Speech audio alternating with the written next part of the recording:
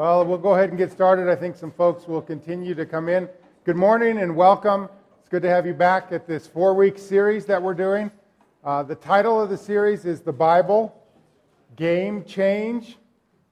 Obviously, the title tells you that at least somebody has the idea that something needs to pretty radically change with how we do the Bible, what we think the Bible is, what we think we're supposed to do with the Bible.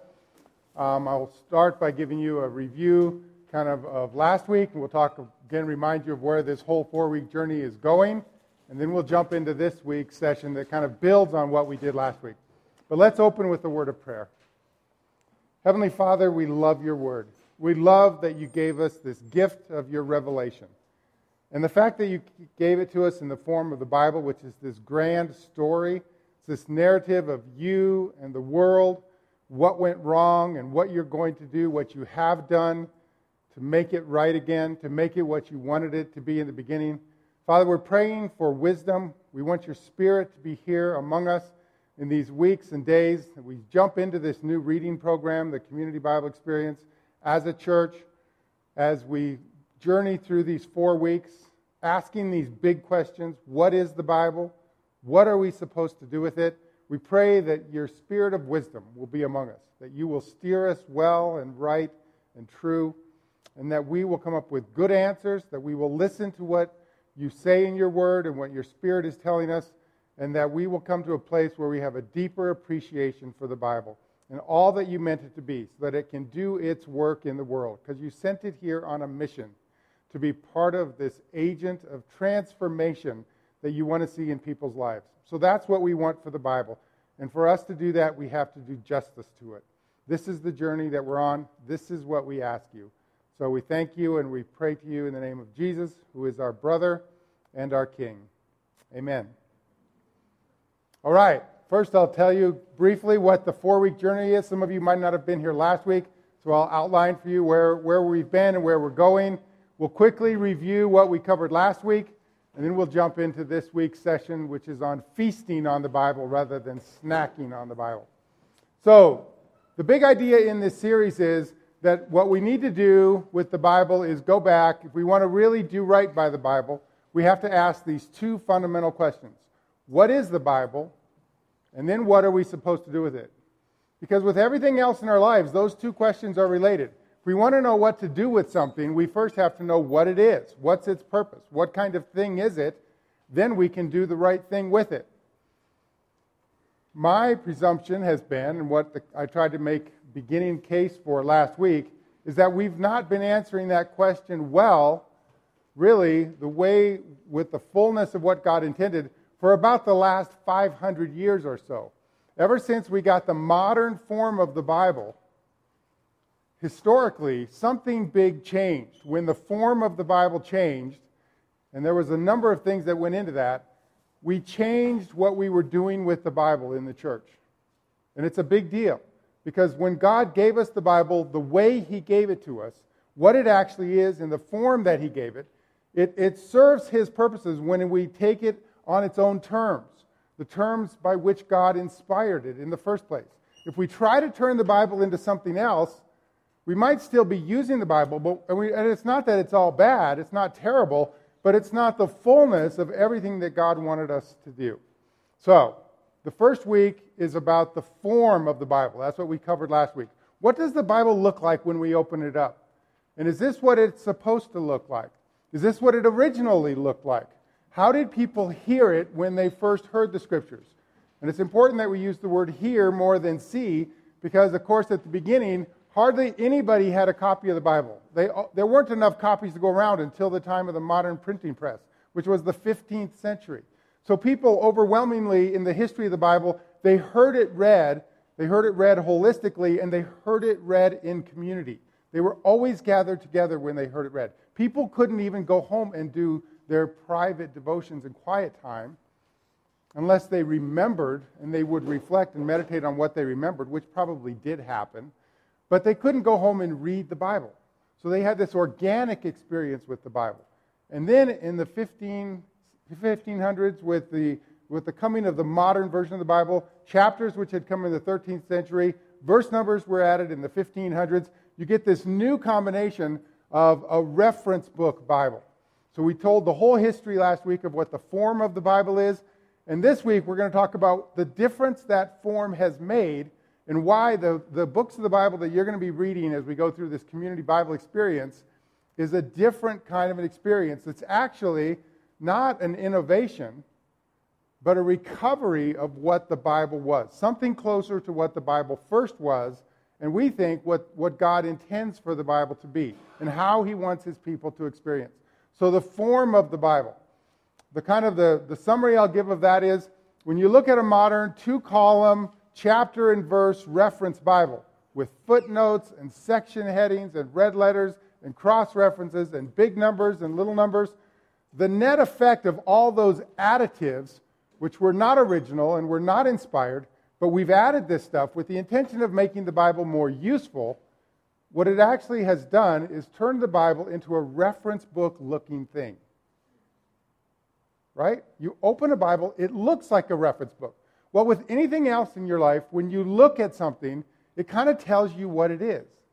If you see a romance novel, or you see an encyclopedia, or you see Wikipedia, or you see a Facebook page, the form of it, visually what you see, gives your brains clues. This is what I'm supposed to do in this space. It sends a message to you. It's a certain kind of medium, and the medium itself tells you this is the right thing to do with it. If you open the Bible and it looks like a reference book, it's no surprise that people start doing reference book things with it. They start looking up things. Who sits down and reads a dictionary at length and in depth, slowly, just soaking in all the backgrounds of these words and what they came from Old French or Old English or the Latin? I mean, you don't read reference books, encyclopedias, dictionaries.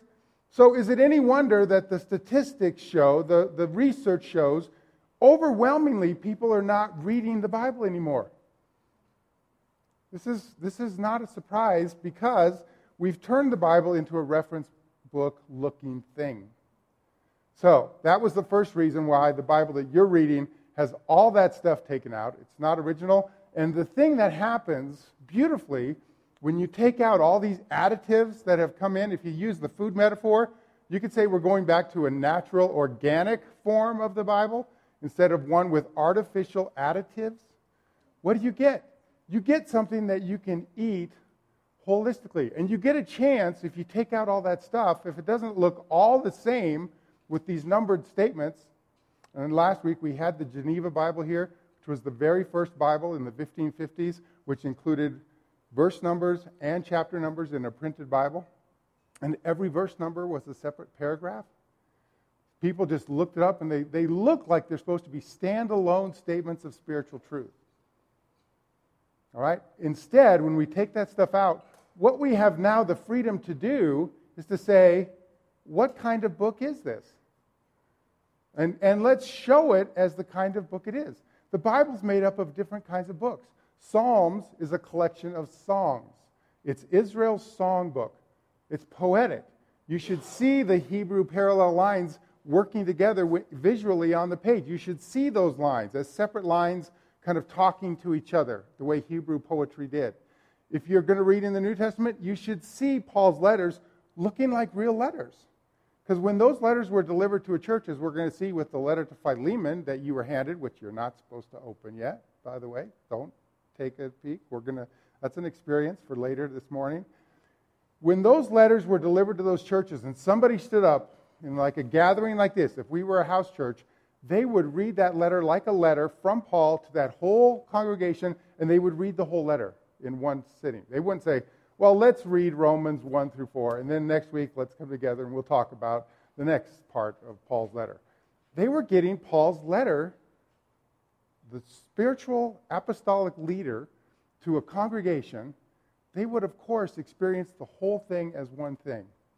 Gospels as gospels, law codes as law codes, songs, poetry, all these different forms of the Bible, proverbs, wisdom books, they should be shown as the kind of books they are, because that sets the table for us to feast on the Bible the way God meant for it to be feasted on, rather than snacking on the Bible by looking up pieces here and there because we're directed to this verse or that verse And oftentimes, we know from experience, I know I'm on social media too, I see what people do with Bible verses on these little visual things that they make, and they use verses outside of their context, which is a bad thing, because those verses were meant to have a meaning within their immediate setting, within their setting in the book, and where they are in the whole story. Context, setting, the placement of that, all of that matters for understanding that verse correctly. So that was last week. This week we're going to talk about the difference. What does feasting actually look like, and what does that mean? And then at the end, we're going to talk about some specific books as examples. And there are undiscovered gifts in the Bible that when we start feasting on it, which most people don't sit down and say, well, you know, I'm reading here today, and I'm reading there today, and I'm reading here. We get this daily manna, you know, verse of the day stuff, and we're jumping all around the Bible. What if we sat down and said, I'm reading Matthew's gospel. I don't have to read the whole thing necessarily in one time, but I'm going through Matthew's gospel, and it will take me a few days, but I'm going to read the whole thing. Because then what I'm saying is we start to find these undiscovered gifts in the Bible because authors of the Bible, they brought in big messages in the Bible, not just in the individual words, but in how they built whole books. And there's these very cool things that happen when you read whole books. We're going to look at some of those. So, the Bible, first of all, we try to get it in the right form so that we'll do the right thing with it by seeing it holistically. Secondly, we start feasting on the Bible instead of snacking on the Bible. Next week, we're going to talk about how all these individual books, if the Bible's this library of different kinds of writing, is that what it is? It's just this hodgepodge collection of books? No. All those books come together to tell this most amazing story centered in Jesus about how God is setting things right in the world. And we're going to talk about how the stories of the Bible actually work. One of the things we're going to look at is how the Bibles of the story are what we could call nested. I don't know if you know those Russian, whatever doll things they're called. I don't know if there's a name for those things. Nesting dolls. So you take one out. That's very clever. That's very descriptive, that term. So you take off the outer one, and there's another one inside, right? And you keep going down, and there's more, and they get smaller and smaller. They fit together into one thing. That's kind of how the stories of the Bible work. There's this outer story, and then God chooses Israel, and there's an inner story, Jesus, and then back up to the outer story. We're going to look at how the stories of the Bible all fit into this nested pattern and make sense as a holistic thing. It's very cool. And we're going to talk about how the Bible is a drama, and it's a 6-act drama, and what those major movements in the story are. So this is kind of how we're starting to build the case that we read the Bible holistically, we read whole books as the central unit, we read books together to get the sense of the whole story, and then the whole payoff for this whole class is going to come on the 4th week when we talk about how the Bible is an unfinished story. Now this is where it gets very, very cool. Because it's an unfinished story, people ask, well, what am I supposed to do with the Bible? I want to live my life biblically. If we're using the Modern Reference Bible, the temptation is to say, to live biblically means I look up verses and find out what God's truth is on this or that topic. And I say that doesn't work very well, and that's why we end up cherry-picking verses, listening to some and ignoring others because they don't work that way. What's a better model? The better model is reading the Bible as an unfinished story, which is in fact a drama. And a drama doesn't become a drama until it's actually enacted on a stage, till you play the part, till you live into the role. So the best thing to do with the Bible is to read the story, immerse yourself in the story, marinate in the story that's gone before so much, especially as it's come to its culmination in the story of Jesus, so that we become Jesus people. Then we are called to take up our own lives as roles within that story. So what we're trying to do is say, what's the trajectory of the story of the Bible, and how do we live out that very same story in a new scene? Because we don't live in 1st century Corinth. We don't live in 5th century BC Israel. We live here and now.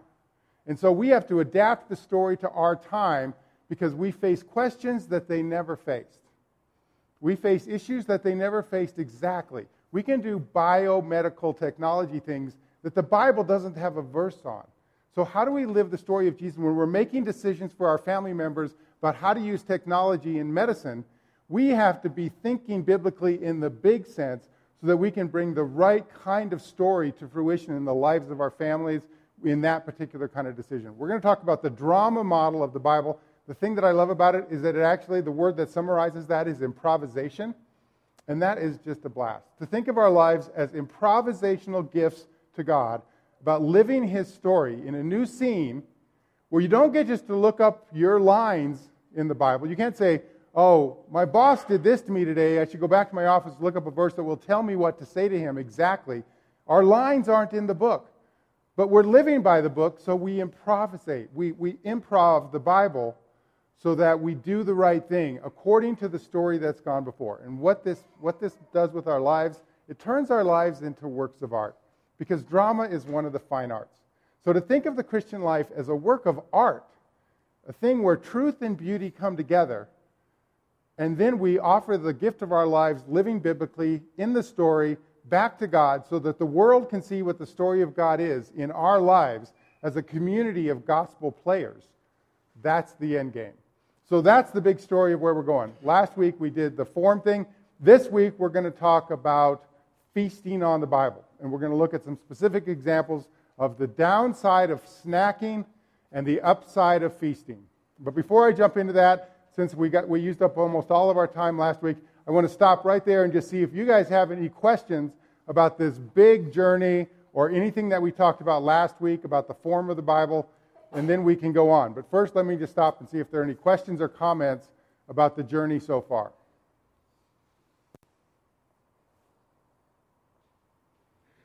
Come on, there have to be. This has got to be something new, right?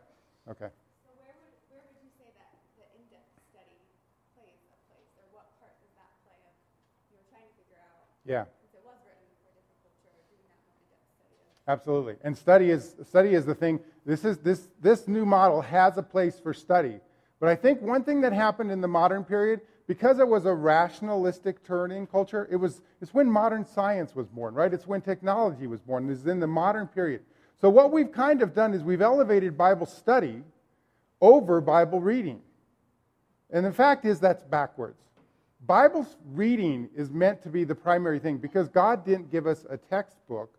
He gave us a book that is filled with different kinds of literature. And the thing to do with literature is to read it.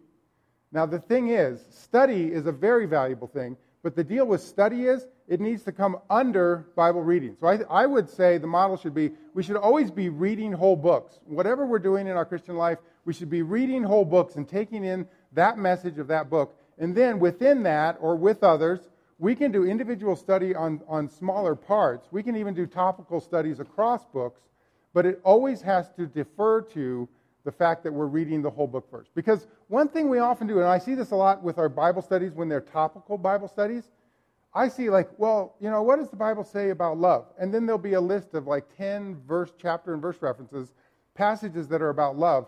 Well, I see how this goes. I mean, what we do is we look up that verse, and then we jump and we find this verse, but nobody's saying, whoa, whoa, whoa. What was that second reference? What was Paul talking about in that whole letter or in that section?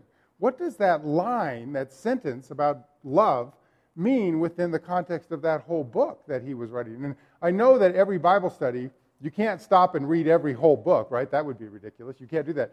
But we need to make sure we're doing due diligence and not just jumping around and reading little topical things and taking verses out of context. Because I know from experience, it's really easy to do. And the thing is, like, it happens all over the place. Like I see pastors and I see professors doing this. It's just because it's the modern thing that we've adapted to the Bible. It's a new practice of studying the Bible in a way that uses this reference book model as the primary thing. I think we need to put study back under the umbrella of reading as the main thing that God intended us to do with the Bible, is simply read it.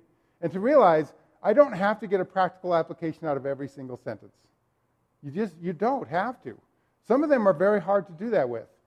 That's why we have our favorites when we do the snacking Bible thing. There's certain ones we always go to, and there's other ones that we're like, I don't know what in the world that would mean for my life today, so I'm just going to skip it. So what we end up doing is decommissioning whole parts of the Bible because they don't fit the paradigm of a little sentence that makes me feel good for today. So there's that. All right. Yeah, question over here.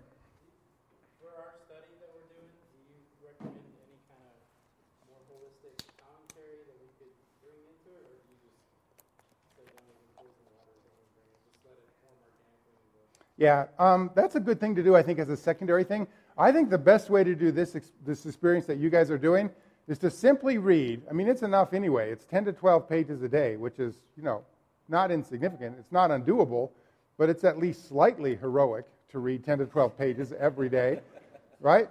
And if you read, if you meet once a week and you've read 10 or 12 pages a day, so you've got 100 more pages when you come together, just talk about it like you were in a book club. Like if you were just in a book club and you're all reading, like you could do, like, if you're reading a historical novel, you could go and say, I'm going to do some outside research about this historical period so I have even more insight to what's happening in this novel. Nobody does that with book clubs. You just read and then you come together, and I think there's a freshness to this kind of new experience. The other thing I'm hesitant about is, and the book introductions in the books of the Bible will give you a little bit of that context of the setting and so forth, but we're hesitant to tell you too much about what this book means or what this passage is trying to say to you. Because I think too often as God's people, we defer to experts and we quit struggling with the text because we're just listening to what they tell us it's about. And I think when God's people come together, especially in community, and His Spirit is there, and you're talking and processing, well, I saw this, and this is what I saw, and I don't understand that, and help me, let's talk about this. That's when the Word is working in the midst of God's people in a fresh way, and I think that's what the church has mostly gotten away from. We do a whole bunch of Bible study, but we don't do much Bible reading and book club type gatherings where we just talk about the Word together in a big sense. So that's kind of what this whole process is about. So let's talk about snacking and feasting, right? So I work for the publisher that owns the New International Version, so we have relationships with YouVersion and Bible Gateway, these electronic, Bible places that you can go to and use the Bible and get it on your mobile apps and do everything, go on your website. Overwhelmingly, the folks at Bible Gateway and YouVersion tell me that the thing that are the most popular on their sites is doing topical searches on a verse kind of level. So people do like verse level snacking. They kind of like, what does the Bible say about marriage? And then they want a list of all the verses that talk about marriage. Now, this is a very dangerous thing, right? If you go to the stories of the patriarchs, Abraham, Isaac, and Jacob, and you read the stories of their marriages, it's a pretty long journey from taking the practices that they actually engaged in ancient societies in marriage, right? Arranged marriages, multiple wives, weird jealousy things going on between wives, the practices of what they would do to get children. Ancient societies were ancient. They did things very, very differently. To look up a verse about the marriage of Abraham and Sarah and just say, I can read that one sentence and I know what God's truth is about marriage is not what God intended when He gave us the Bible. This snacking paradigm is overwhelmingly popular. And the thing is, as I mentioned just a little bit ago, what we've done is we found those places in the Bible that are really great to read. And they feel like, when you read them, you can take them straight up from the Bible to me. Straight up from the Bible to your life. Right? I can do all things through Christ who strengthens me. I don't need to know what Paul was saying to the Philippians or what his context was or situation, that he was writing from a jail, what their situation was, what the whole letter's about. Because when I read, I can do all things through Christ who strengthens me, it just feels like I can immediately apply it to my life, and it's good. And there's some other ones, right? Jeremiah 29:11, probably the most popular one. For I know the plans I have for you, says the Lord. Plans to prosper you, plans to do good things for you, to help you. It feels great. Joshua 1:9, be strong and courageous. So we've got these lists. I've seen the list of what the top 100 searched verses are on Bible Gateway and YouVersion. And people are trying to make a spiritual living off of these small selection of verses. Like you can just live your life spiritually off of these little pieces of the Bible. But when I look at the Bible and I say, man, there's a whole bunch of other stuff in there. And it's not all that encouraging all the time. Right? God's people, for some reason, for some reason, God's people in history didn't just get encouraging, promising verses. Now, why would that be? They must have been like worse people, because they seem to get a lot of corrections. They seem to get a lot of prophets coming to them and saying, wait a minute, you're missing the boat on this. So yes, God has a promising future for you, says Jeremiah to the exiles in Babylon. But he says, here's the things you need to do to get right with God, because you guys have messed up big time. But somehow, those verses don't ever make it onto these plaques and these Facebook posts and these promises that we read on a daily basis. I have a poster here that I'm trying to sell into the Christian bookstores, but so far they're just not taking it. It's very beautiful, right? I don't know why they're not going for it. It has a nice verse from Deuteronomy 28, verse 29. It just says, you will be unsuccessful in everything you do. Day after day you will be oppressed and robbed with no one to rescue you. It's like, okay, that's kind of a cheap shot at this whole industry. But I say, wait a minute, it's in the Bible. It's legitimately a verse. If we can't use it, if it's unusable for us, if it doesn't speak to us, what in the world is it there for? Why would a verse like that be in the Bible? Seriously, like what if God only wanted us to live off the fun ones, the good ones, the positive, encouraging ones, why is there all this other stuff in the Bible? What do we want the Bible God actually gave us, or do we want a Bible where we can like ignore the parts we don't like and just pick out the good little gems hiding among all that dross? What Bible do we really want? Well, why is that there? That's in the book of Deuteronomy. There's a section at the end of Deuteronomy about curses and promises. The whole book is Moses' last speech to the people of Israel before they enter the promised land. And he's telling them, this is the new covenant treaty God is making with you, not the first generation to come out of Egypt, but the next generation that actually gets to go into the promised land. And here's the deal, people. You need to get right and live as God's faithful covenant people. If you do, this is what's going to go well for you in this land. But if you don't, this is what you're going to get. Now, I say that's a bigger message for our Christian life, understanding that, than just saying, oh, there's a verse in Deuteronomy 27 that's positive, and this one in Deuteronomy 28 is negative. Let's just live off the positive ones. We need the whole Bible to live our lives well. We need the correction. We need to understand Israel's story. We need to understand all of it in order for the Bible to be what God meant for it to be in our lives. Snacking. The modern form of the Bible encourages snacking. That's what we've actually done, the research says. People overwhelmingly use the Bible very minimalistically. So what does feasting look like? What if we started feasting on the Bible instead of snacking on the Bible? Well, I said the basic unit, the basic building block of every Bible is the individual book. That's what a scripture is.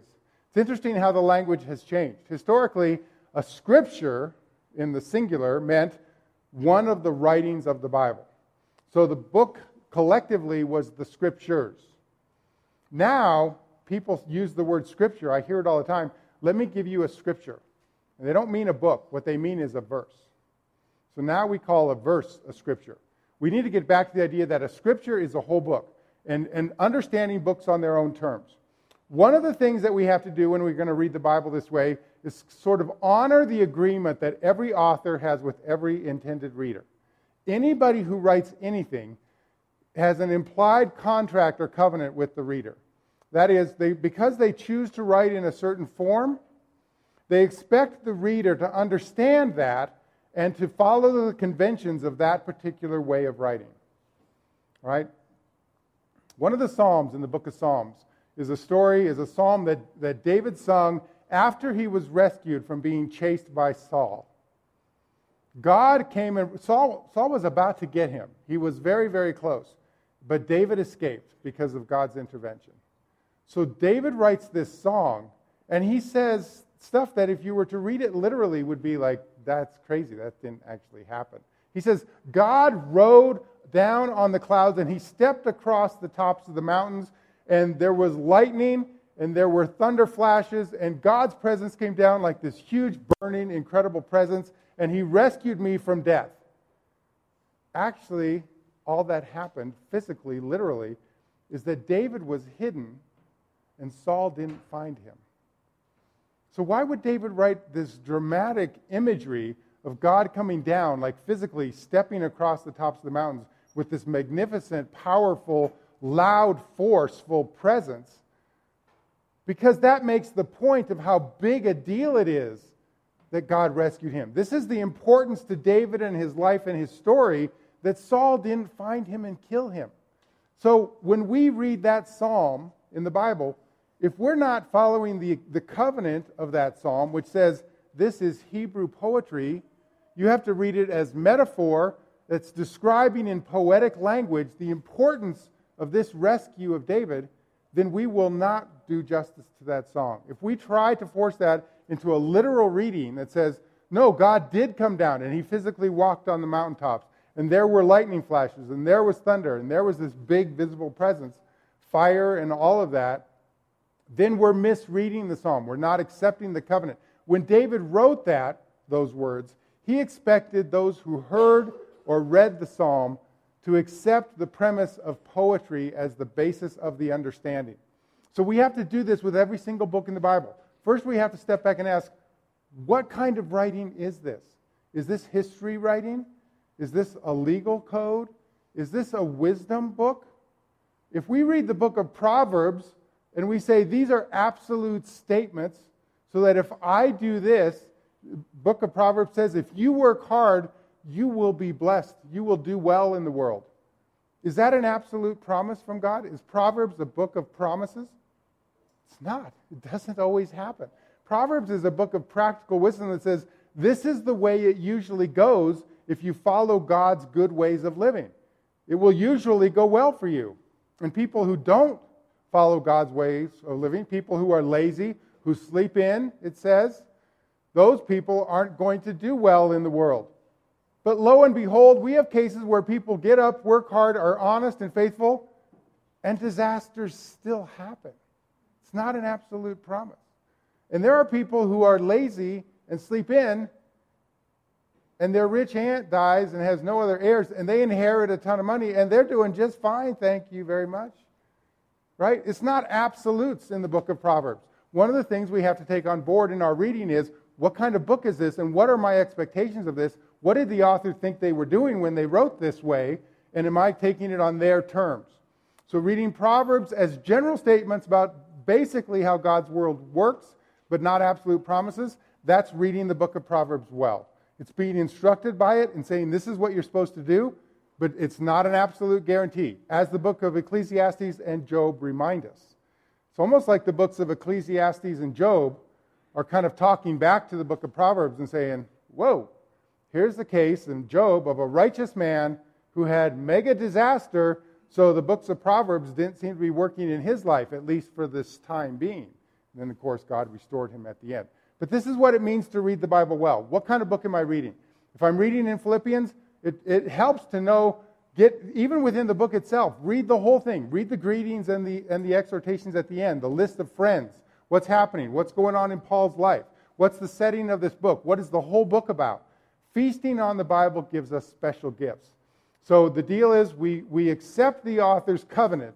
We covenant with them and say, I will read this the way you intended it to be read.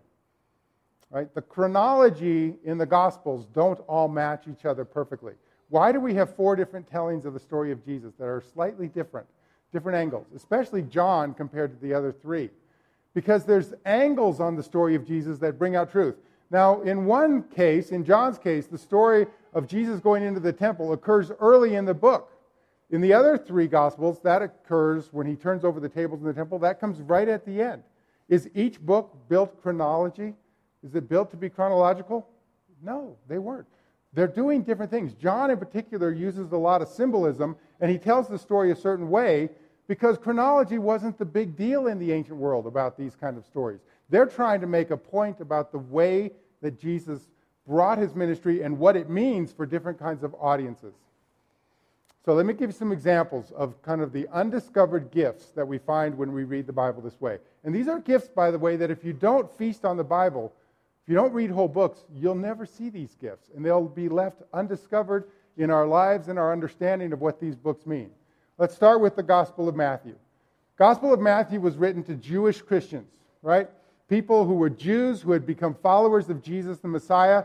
So they were in a community that was unique. Other congregations that were spreading out around the Mediterranean world, a lot of those were mixed congregations of Jews and Gentiles together who were following Jesus. And they had their own kinds of issues to work out. Matthew's audience is Jewish Christians. So what does Matthew do? He goes overboard more than the other Gospels to show that Jesus is the fulfillment of their particular story. He does stuff that Paul and the other Gospel writers that wrote their Gospels and Paul in his letters, they're dealing with Gentiles, so they don't assume as much knowledge about what the Jews, his audience, what their Jewish understanding was. And here's the thing. Our modern reference Bible shows Matthew with 28 chapters, right? So what it makes us think is, wow, there's like 28 sections in Matthew. But Matthew actually built his book on the number 5. Why would he do this? What's one of the first things we see Jesus do in Matthew's gospel? He goes up on a mountain and delivers the Sermon on the Mount. Sounds like Moses, going up on the mountain and receiving the law of God. So right off the bat, Matthew shows Jesus delivering a new Torah, the new covenant law for the new congregation, the new people of God that Jesus is going to create. So he's Moses-like right at the beginning. He's also Moses-like, right? His family has to run to Egypt because he's going to be killed. So he's going down into Egypt just like Israel did. Right at the beginning, there's a chronology, there's a genealogy of Jesus that shows that he's the true fulfillment of the line of Abraham and the line of King David, that he's the promised king. So this is the true Israel coming into the world, and Matthew is showing this in all kinds of ways. But then he builds his whole gospel on 5 sections. How do we know this? We said last week, the way in the ancient world, in an oral society, the way they marked sections wasn't by visually putting a number on a page or marking that section off. Nobody saw those manuscripts anyway. People were hearing them. So for people who are in an oral society where they're listening to something being read, how do they know? What's the marker for them that a new section is being introduced? You repeat phrases. So when they hear a phrase repeated that they've heard before, they know that that's either a summary or an introduction to a new section. 5 times Matthew uses the phrase, after Jesus had finished saying these things. And the 5th time, there's a little change. He says, after Jesus had finished saying all of these things. So in an oral society where they're hearing this, they know those are the 5 major markers of the book of Matthew.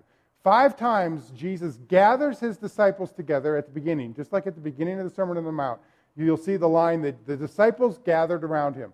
5 times in Matthew's gospel, the disciples gather around him after he's been doing his active ministry, and he teaches them. So Jesus is the new Moses, creating the new 5 books, if you will. The number 5 was huge in Israel, and it was tied explicitly to Moses and his 5 books. This, by the way, is also why the book of Psalms is built in 5 books. I don't know if you noticed it in your Bibles, but those are still marked. The book of Psalms, Israel's songbook, was collected into 5s for the same reason. So Matthew builds his book on 5s, and he models Jesus as a new Moses. And then after these 5 new books of Torah are given in Matthew's gospel, then at the end, there's a new Exodus. There's a new Passover meal. There's a new great act of liberation. And it doesn't just free the people from an oppressor like Egypt. It actually delivers them from the deeper oppression, which is the oppression of sin and death. And so the new Moses brings a new Exodus for his people after teaching them these 5 new books of Torah. And then Matthew has him doing the new Exodus, leading his disciples in a new Passover meal before the great act of liberation in his death and resurrection. And that's the book of Matthew's gospel. By the way, he has bookends, which is another reason why you should read whole books. Oftentimes, biblical authors put things at the beginning and the end that go together. So when Jesus' birth is announced, what's his name supposed to be? Emmanuel, God with us. What does Jesus say at the very end to his disciples? He says, I'm going to go up into heaven, but lo, I am with you always. So this idea of God being with them. At the beginning, it's announced as his name. At the end, Jesus himself gives them the promise. So this whole understanding of the renewal and the fulfillment of Israel's story is surrounded by this great covenant formula, which occurs in all the givings of the covenant in the First Testament, that God is with you. I am your God, and you are my people, and I am with you. This is what frames the entire Gospel of Matthew.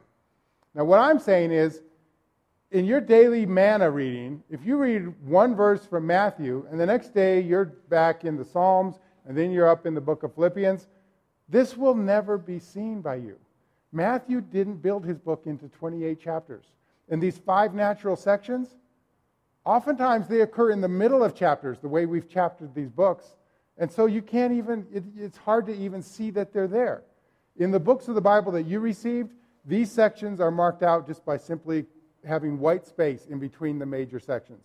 So if you look at the beginning and ends of those spaces, you'll find that that's where these words occur. So we can see what Matthew intended for his Jewish audiences. They would not just hear the words, Jesus did this so that it might be fulfilled. He actually built into the whole structure of his book the communication, the message, that this is the fulfillment of your story on a big level. The individual words gave that message, but so did the structure of his whole book. Matthew has 5 chapters, plus it has this preface, which is the genealogy, and it has the story of the new Passover at the end. In the middle, it's built on this book of 5. That's what it means to feast on the Bible, to read the whole book and to see that this is what Matthew is doing. Now, what we just did with the Gospel of Matthew, think about that being done with every single book in the Bible. I'm telling you, there are undiscovered gifts in the Bible, and it's freaking amazing. Luke and Acts go together, right? They shouldn't be separated by John. Why do they go together? Luke wrote them as a 2-volume history of the early church. Luke has Jesus on this big journey to Jerusalem. Luke has 3 main sections. The first part happens in the northern part of Galilee, where Jesus does his ministry. Then in the middle section of the book, he's journeying to Jerusalem. And then the last third of the book, he's doing the big decisive event in Jerusalem. He's confronting the religious authorities. He's killed, and he's raised to death. So that's Luke. And then, ingeniously, Luke builds Acts to extend that narrative in a new direction. So you could have, like, in Luke, Jesus is traveling to Jerusalem, and everything comes down to what happens with Jesus and the authorities in Jerusalem. In the book of Acts, everything starts in Jerusalem, and then it's a journey outward, right, as the gospel goes on out into the world until it finally ends in Rome. So there's a journey to Jerusalem, and then there's a journey of the message of the gospel from Jerusalem out to the nations of the world. So Acts is built in 6 different sections. Luke is built in 3. The 6 sections of Acts are all marked out by the phrase, some variation of the phrase, for the word of God continued to grow and flourish. So in an ancient world, they would hear these 3 sections in Luke. They would hear these 3 sections in the book of Acts, and they would say, this is what Luke is doing. He's telling the story of God changing the whole world's story through Jesus. And what he did at Jerusalem is where it all came together, but the implications of that are for the whole world. And it goes from the Jewish gospel eventually to the Jewish capital, Jerusalem, all the way to the capital of the Roman Empire in the city of Rome. And that's the journey. So again, I would say Acts has 6 chapters, all right, not 28 chapters or whatever the modern reference Bible has for it. By the way, interesting that Luke has 6, right? And we know for Jews that 7 is the number of completion and wholeness, perfection. It's interesting that he ended with 6. What does that tell us? It tells us that the story is continuing. We are the 7th chapter of the book of Acts, right? We are the ones who are continuing the journey of taking the gospel to our world, and when we're done, that's when the book of Acts will be complete. Now, we're going to run out of time, but I'm just telling you, these kinds of big picture scenarios can be found in the Bible when you feast on it and when you read whole books. Another great little example I'll give you, I think we have time for this, from the book of Lamentations. You know the song, Great is Thy Faithfulness? It's a beautiful hymn. Taken right from the book of Lamentations. third chapter, verses like 22 and 23, something like that. Your compassion is new every morning, God. Great is thy faithfulness. I live my life. I count on your compassion, on your faithful love for us. It's like this gem we found in the book of Lamentations. But wait a minute. Think about the name of that book. Lamentations. It's a book of laments. So, when we jump to the middle of the third chapter and say, wow, there's one verse I like in Lamentation, and it's the great is thy faithfulness verse. We haven't earned that yet, actually. It's kind of cheap, frankly, to go to the middle of that book and just pluck that out as the golden verse and not understand what that whole book does. The book of Lamentations is 5 laments, 5 songs of lament, and they're brutal. The language is hard. It's very dark stuff. Each one is built as, 4 out of the 5 are built as an acrostic. That is, they consecutively use the letters of the Hebrew alphabet. 22 letters in the Hebrew alphabet. Every verse, every new line, every new section of those 5 books of laments starts with the next letter of the Hebrew alphabet. Right? So there's 5 of them. One of them has not 22 sections, but 66, because it uses each letter of the Hebrew alphabet 3 times and keeps building the case. Every single one of those verses, those lines of that poem, those laments, are harsh, negative. God, you've abandoned us. You've destroyed us. This is right after Babylon has come in and destroyed everything, and the people are just completely broken. Those few poor people who are left, defeated, they have nothing, their crops have been burned, their cities destroyed, their kings are gone. They're just broken people, and they cry out to God these 5 songs of lament. And it's overwhelmingly negative.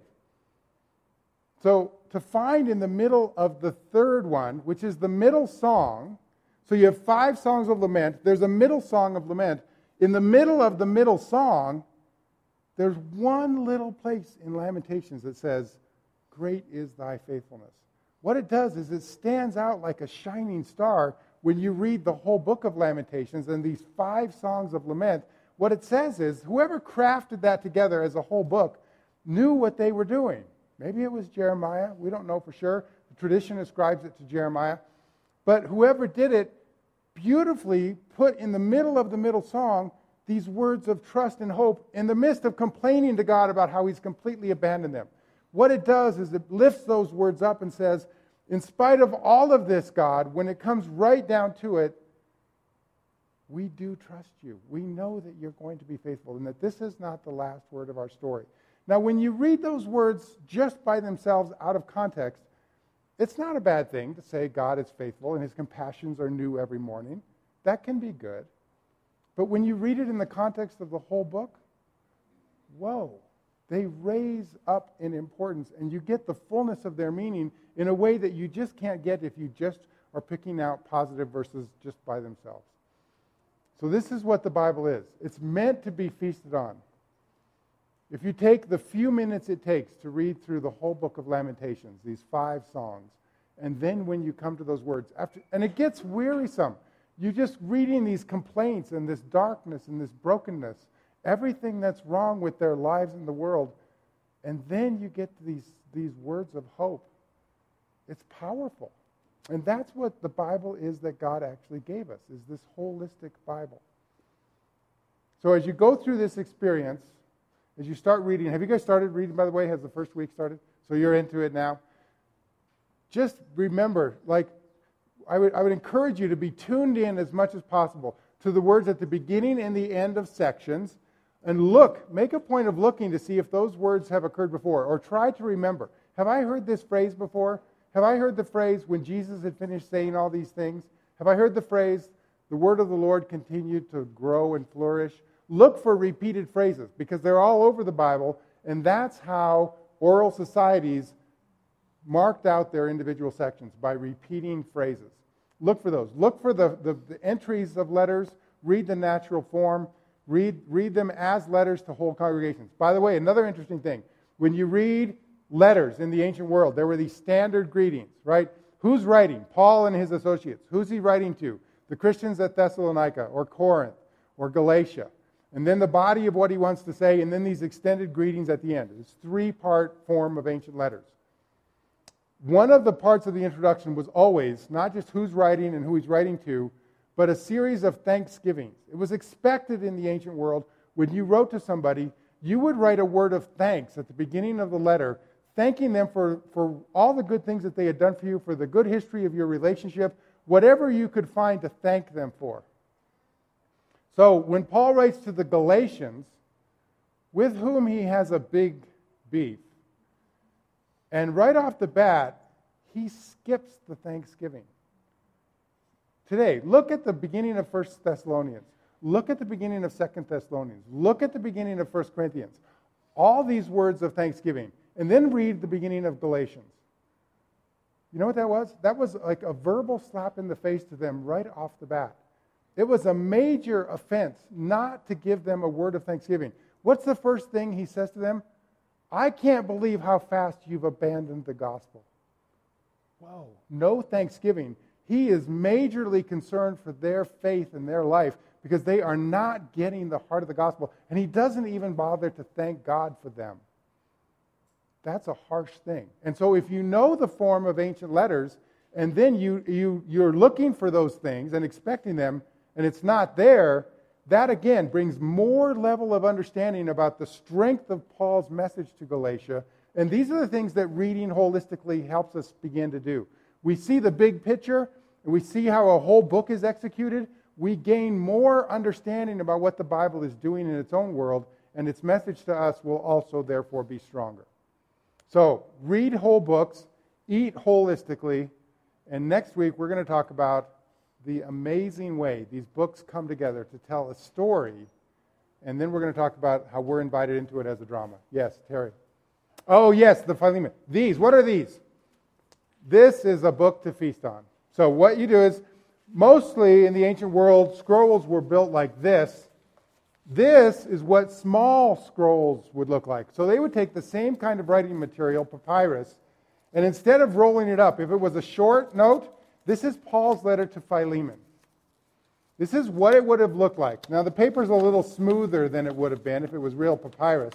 But they would fold it up like a fan, fold it in half, tie it with string, and when Paul delivered that letter, or had it delivered, to the church at Colossae, and had this read, along with the letter to the Colossians, to the leader at that church, whose church met in his home, and along with this letter was his runaway slave, Onesimus, right there, as Paul's telling him what he hopes he'll do with Onesimus. That's a powerful feasting experience. So read through this. Imagine you're in that house church, and the owner of the runaway slave is there. Usually slaves were either beaten or killed when they were caught, when they had run away. Read the letter to Philemon, what Paul says to him, in front of everybody, so there's pressure for him to do the right thing that Paul wants him to do, as a very human, holistic experience of the Word of God. This is what the Bible is made up of. This is a small version, yes. But the whole Bible is made up of these kinds of holistic messages to real people, in real places, in real circumstances that come together to tell us the story of Jesus. So, enjoy Philemon. You can feast on it later today. Yes?